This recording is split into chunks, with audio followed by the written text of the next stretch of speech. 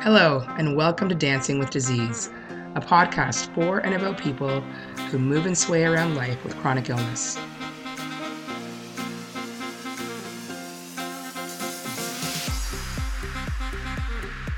My name is Sherry Ugalta, and I'm the host of this podcast. Depending on where you are in the world right now, you're probably in some form of quarantine or just coming out of it. Here in Toronto, we are in week 2 officially. Last week was March break, and that was the first week that we were told to stay home, and now we're on week 2. At this point, we don't know when we're going back to school. I actually teach high school, so it's an interesting time for sure. And then, of course, there's the fear and the unknown.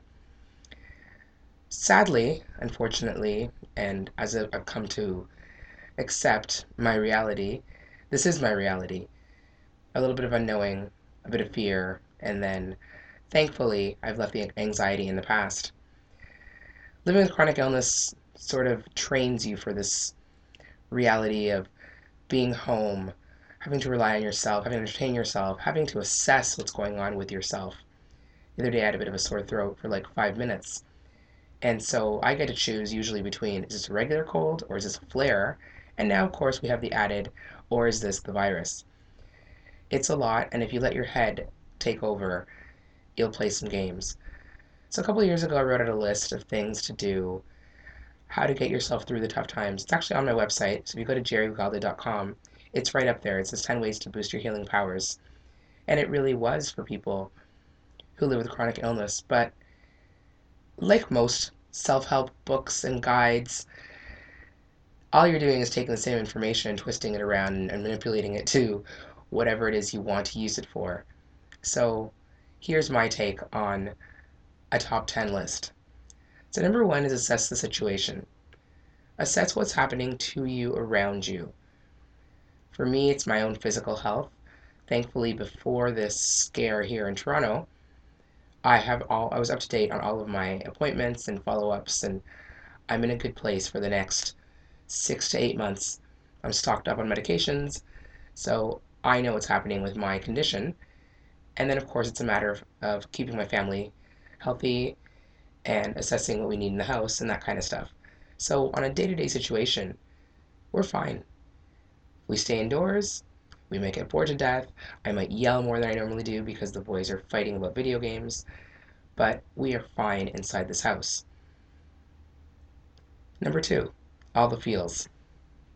Regardless of how fine you are or not, everything has changed and you're going to have feelings about it. So be honest with yourself. I usually find when I'm given bad news, I go through like the stages of grief really quickly. And again, that's from years of practice now, because not only was I given a diagnosis over 10 years ago, there's also the symptoms that come with the diagnosis that are new, and I have to accept those, and then how they manifest and how I get my hopes up about certain things. So I'm very used to an emotional roller coaster, and I deal with it by feeling it. So whatever feeling I have, as the discomfort that comes up, I'm like, oh, this isn't discomfort, this is sadness. And I can pick it up really quickly, and I allow myself to feel it and to accept it into my life. Number 4, I'm going to jump because I should have put these in order. Set a timer. Sure, have all your feelings, but set a timer. So as I, do this podcast right now, it's 8:06 a.m. If I were in a bad mood right now or in a sad mood, I'd probably set it till about 8:30. And then I would do something to make myself get out of that mood. So between now and 8:30, I would cry, I would write, I would let myself be sad, I'd probably make myself try to be even more sad, just to kind of purge that feeling, because it's important to have it, it's important to recognize it, it's important to be human, but I also don't like things taking over my day because I don't like feeling sad for a prolonged period of time, as I'm sure most people don't. There is a kind of romanticism about sadness and feelings, but I'm in my early 40s, so I've done a good chunk of that already in my life. Number 5 is break the spell. So you've had your feelings, you set a timer, now you want to break the spell. What is something that you look forward to doing? So either it could be, as soon as this feeling is coming out of my body, I'm going to put on my favorite song and dance it out. I'm going to do a couple push-ups. I'm going to go bake cookies. I'm going to promise myself I'll read that book or that article or write that piece of poetry, something that will help break your brain out of the feelings that you were feeling. It has to be active enough that you have to use thinking power, but not so much you have to concentrate to the point that you can't because you've just had a lot of feelings and your body needs to recover from the energy. Going back to number 3, assemble your dream team. Right now, that's what most people are missing. They're missing connection. See, again, I'm a bit of an expert on this because disease forced me to stay home. I've moved around to schools so often that I don't have, a group of friends at school because every semester I go to a new school, so there's new people.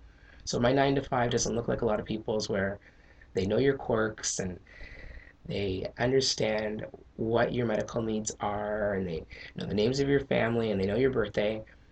I don't have that at work because I move around so much. I don't have that in my regular life because my girlfriends are all at work. So for me, assembling a dream team already looks different than most people's, and especially now. So the other day we had to make the call to my mom, and I said, Mom, we can't visit you anymore until this is over. And it was a mutual decision. She was actually coming to it first, so I let her say it. She's part of my team. She keeps me healthy. She's one part of the support that I go to help with the boys and help with appointments and that kind of thing. Anytime I have surgery, the boys go to her place and Richard stays with me, that kind of thing. So I'm fortunate in that I have a support right here at home with my husband and my sons. But come on, I miss socializing. I miss talking to people. I miss group runs. Even though I don't go that often, I know that I can go. That's the hard part. So thankfully we have technology and a lot of people. It's really cute. You see all the pictures of everyone meeting online.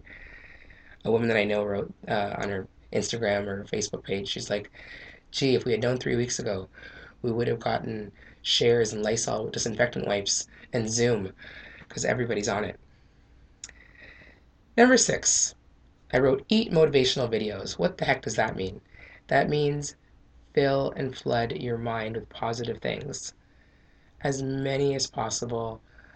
Honestly, 5 years ago when I was in a serious bout of anxiety and situational depression, I would watch all of those Will Smith, Morgan Freeman voiceover videos, montages on YouTube of people lifting things and pushing them.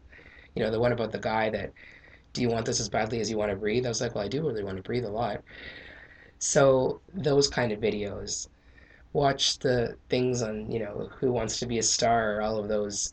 I'm going to say Star Search. You can tell I'm an 80s kid. People triumphing. Watch those kind of videos. Those are the things that are going to give you energy. They're going to lift you. I struggled yesterday with how calm I was feeling. And I thought, what kind of a jerk am I? What's wrong with me? People are dying. People are, in pain right now. And here I am having a good day. And then I said, Jerry, no.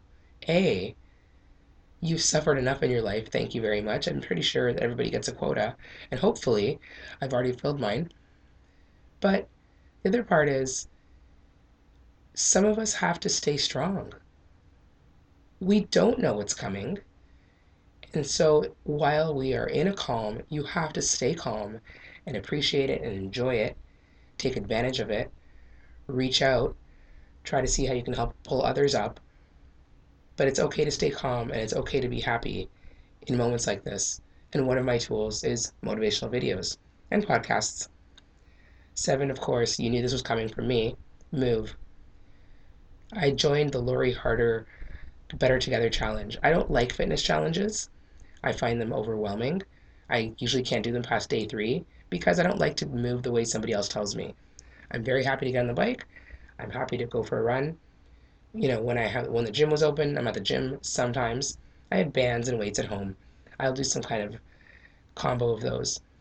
But I was feeling the need for unity, so I joined the challenge and we'll see how it goes. Whatever it is you do, just move and make sure you get your heart rate up and you get a bit of a sweat. So if you're a sedentary person, now's the time, folks. Now's the time to go for a power walk. Can't go outside? Power walk in your apartment. A friend's husband has self-isolated in his house. And he did like 8 kilometers a day in his bathroom. So on the spot, jogging or walking, whatever the man was doing.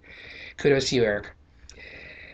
Number 8, go to your happy place. Now, this might be a challenge right now if your happy place is an actual place that you can't get to. But here is the importance of us starting to be more simple.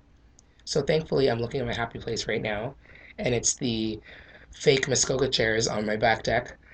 Maybe this summer I'll splurge and get a real Muskoka chair, although I don't know how to carry it up here. It can be your kitchen. It can be a bath. It can be just closing your eyes on your bed and imagining your favorite place.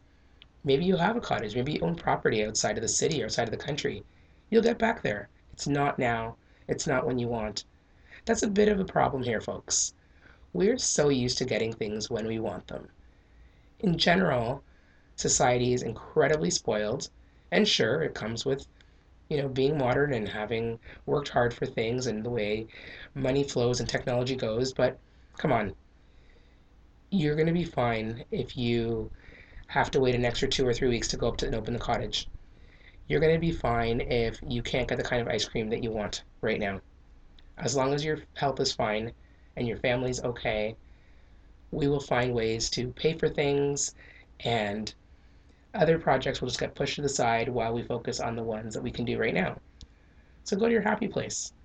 As I look at the bookshelf across the room from me, there's nothing happy about that. So maybe I'll turn it into a happy place today. Just the idea of getting organized and organizing books and the memories of the books. Allow the memories of the things that you own in your home to take you to a time when you were happier. Speaking of happy, number 9 is happy hour. What the heck does that mean? I'm already drinking enough, right? No, we actually called the ban on alcohol the other day in this house. But happy hour means give yourself at least 15, 30 minutes, an hour if you can spare it, to not do anything, to not think about anything. Please turn off the news and your feeds and your notifications. In fact, do that right now. Go to your phone, turn off your Facebook and Instagram notifications so you aren't being notified of the numbers that are changing and climbing by the minute. I don't look at any of the stats. I was told to stay away from people and to stay home. That's all I need to know, and I'm waiting for the one that says it's okay to start to move through society a little bit more the way we were before. Don't watch the news, folks. And again, 5 minutes once a day will tell you more than you need to know. Protect your happy hour. During that hour, maybe you're meditating, maybe you're combining movement and happiness, maybe you're outside reading. Whatever it is in that hour, don't do anything serious. Don't make it an hour of work. Just be an hour of happiness. And number 10, finally, keep your toolbox handy. What's in your toolbox, folks? For some people, that is they stockpiled on their ice cream. For people like me, I have a 4 month supply of medication I use in my nebulizer when my airway becomes clogged. That is on top of an entire bag of saline. Honestly, that could probably last a year if I needed it to. I know my other tricks to keep my airway clear. We also have ashwagandha and valerian to help with the nerves right now because, come on, things are different. I'm in a house with 3 boys. Well, one of them is a man, but you know what I mean. There's a lot of change in this house, so I brought in the stress buffers to help out. For my kids, what does that mean? It means a little bit of normalcy. So yeah, their toolbox includes some schoolwork, but of course, they're on screens more than anybody can handle, and it has to be fine right now. I can't judge myself about that. Speaking of judging, a lot of us have been having fun, making fun of probably the mom who came up with a perfectly color coded minute by minute day for their child. And while our first reaction was to be like, who does that? That's crazy. You know what? I would love it if she came over today and took over my house. We all get through tragedies and hard times different ways. So people like me do this very sort of organic, what's kind of happening, what am I feeling, what do I want today approach and take over one thing. People like her decide from before it even happens, this is what it's going to look like, and they push their day towards that. Now, I don't know what kind of stress comes from that, but I know a lot of productivity comes from, and maybe that is their number one value. So while it's fun with all the memes, let's start to ease off on the people that are handling this situation very differently than we would because A, their way is not better than ours, and B, let them do what they want. With that, I will leave you. Take a deep breath. We will get through this time. If you need anything, please reach out, jerryugaldecoaching@gmail.com. Thanks for listening, and as always, keep healing.